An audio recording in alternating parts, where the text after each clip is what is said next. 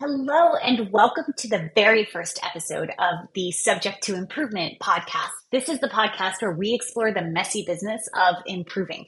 And whether that's improving after we've had a setback, whether it's improving because we've figured out that our reputation isn't as good as we want it to be, or whether it's improving because we are now in a brand new position and we have zero skills, this podcast will talk about the messiness that goes along with that. So today, I want to talk about three things that I wish that I had truly internalized and believed several years back when I was making my way through what I would call a setback. And really, these tips will apply across the board. It doesn't matter what kind of setback it is, but let's just say the setback is something small, like your boss is giving you shitty feedback and now you're not feeling very good about yourself. Or maybe the setback is something that's a little bit more major, like you've lost a job or you figured out that people are talking about you and you don't like that. These tips, I'm hoping, will help you get through that because they have definitely helped me. And in fact, through applying these tips and sort of subscribing to this wisdom, I have often been described by close friends and people who know me really well as almost being like the comeback queen because I have been able to bounce back so quickly from professional setbacks that it's almost like I feel somewhat bulletproof to them. And that doesn't mean that it's easy. It's not easy. But what it does mean is that I'm not spending as much time in the depths of despair as I might have been before I started to internalize these concepts. So let me dig in. I'm going to offer these to you. And if you don't like these, maybe the fact that you don't like them will cause your brain to think about something that will feel really good to you and get you through whatever you're going through. So this will not be time wasted by any stretch of the imagination. Okay, let's dig in. So the first thing that I wished I had internalized, the first thing I would offer to you and tell you, my first tip for getting through this is that this too shall pass. Now, what I mean by that, I mean, obviously that's a saying that a lot of us know, but what I mean by that is that those feelings that you're feeling right now, whether you're feeling disappointed, whether you're feeling rejected, whether you're feeling deflated or defeated, or whether you're just feeling like a pile of shit, that feeling is not going to be permanent. It's not permanent. It's temporary. And sometimes when we're in the depths of despair, we can feel like it's going to last forever. And we feel like, oh my God, this is a life sentence and I'm going to be just in this vortex or this glass case of emotion forever. And no, I am telling you that that is absolutely not the case. Now, we can't speed up a natural healing timeline. And it might be one of those things where it's actually, I've got this from, oh my goodness, I'm totally blanking on the name of the show. It's anyway, I got this from a TV show, so it's not mine. But one of the things that they say is that, you'll get to a point where the bad thing that happened isn't the first thing you think about every morning. Maybe it'll become the second thing you think about every morning. Or you'll get to a point where you might actually start feeling moments of joy in your day instead of having this constant knot in your stomach or lump in your throat. And so the feeling better might be gradual, but it will come. So just remember that it will come. Okay. The next tip is, I would say this was really game changing for me, especially when I went through something several years ago where I was just really like, that one took me down hard. And my therapist told me this and it brought me so much comfort. So now I want to share it with you. Those feelings, those painful, shitty, despairing feelings, the fact you're having them means you're healing.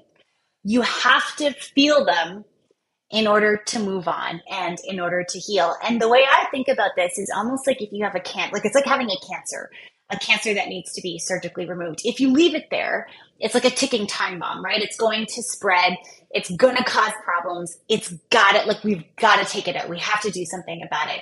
And it's almost like that with the pain that's associated with the setback or the ego ding that's associated with the setback. We have to do something about it. We have to let it out. We can't just bottle it up inside. We have to process it in a way that's healthy and in a way that feels authentic to us. And just as the case with the cancer, the processing is not going to be helpful. Or sorry, I shouldn't say it's not going to be helpful. That's totally not what I meant. The processing is not going to be painless, is what I wanted to say. It's definitely going to be helpful. Don't worry about that. But if you have a cancer that has to come out, you have to go through a surgery sometimes, I'm guessing, to get it out. And the surgery is going to come with pain of its own, right? And sometimes it's going to hurt more than it's already hurting you because you're cutting into your body and you're removing the cancer. And it's similar when you're processing, hurt emotions, or when you're processing something that's happened and you're trying to kind of get over it. You're trying to learn from it. You're trying to take what you can from it. Sometimes that means that you're going to feel a little bit more pain before you feel better. And that's not a bad thing. And I really, I remember when I was told this, that the fact that I was feeling like shit in that moment was actually a good thing because it meant I was on my way to healing.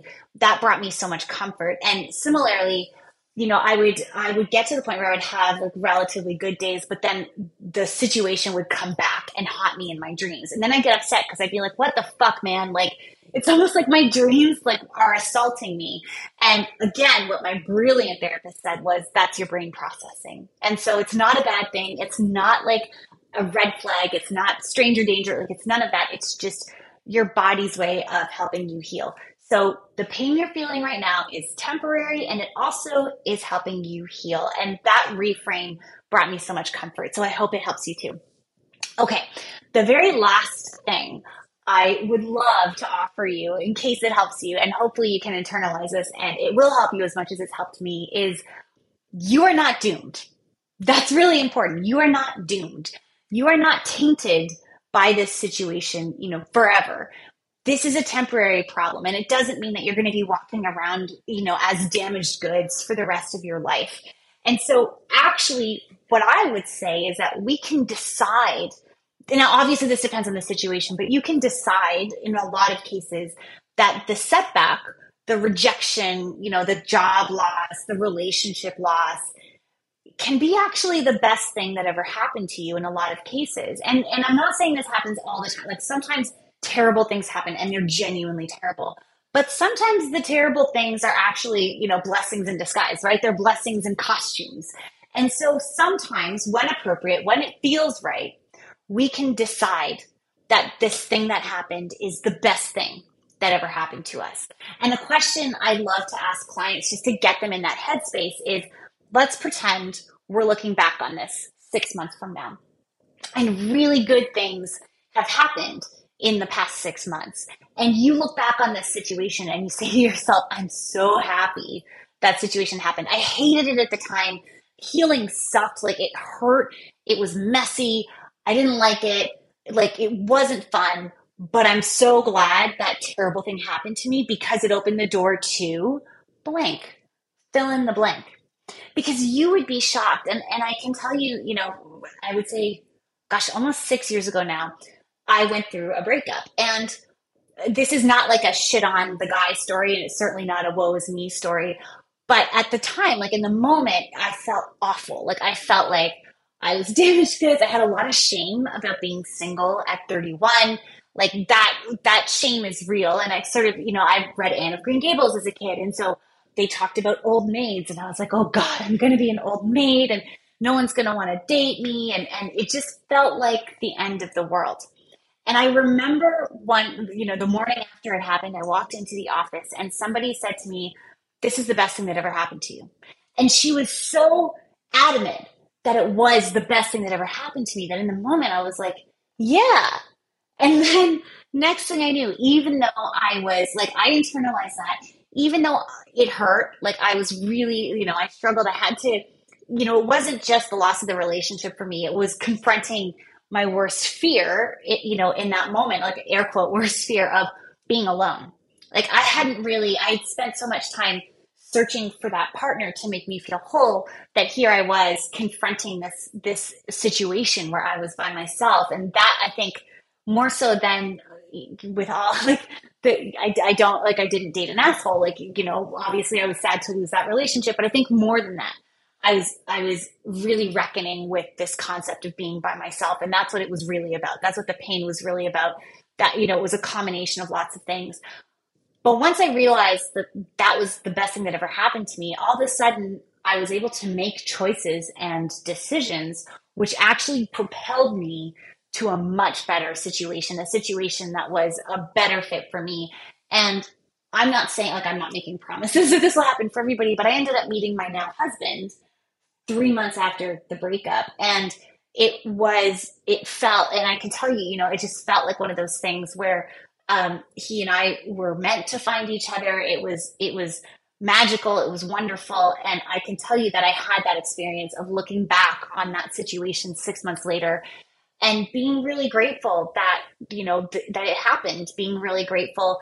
I was grateful for my ex-boyfriend who had also moved on. And it seemed like we were both just really, really happy. And that wouldn't have been possible if that breakup didn't happen. And frankly, it wouldn't have been possible if I hadn't confronted that fear of being by myself. And if I hadn't decided that that actually sure was going to be the best thing that ever happened to me. So that can be super, super powerful. Now, if you are in a situation where you're like, all right, Susanna, I accept this, but doesn't apply to me, I really want to encourage you to book a free call with me because chances are it does apply to you. And if it doesn't, then we can work together to find a feeling or thought or an approach to the situation that will work for you. So I would say, you know what, come hang out with me and challenge me. Like I challenge you to challenge me that none of these things are helpful. Like, let's talk it out. Like, let's have a raw conversation and let's see how we can make this, if not the best thing that ever happened to you, not as shitty as it feels. So until next time, I'm Susanna Margison. Thank you so much for hanging out with me on this podcast, and I will talk to you soon.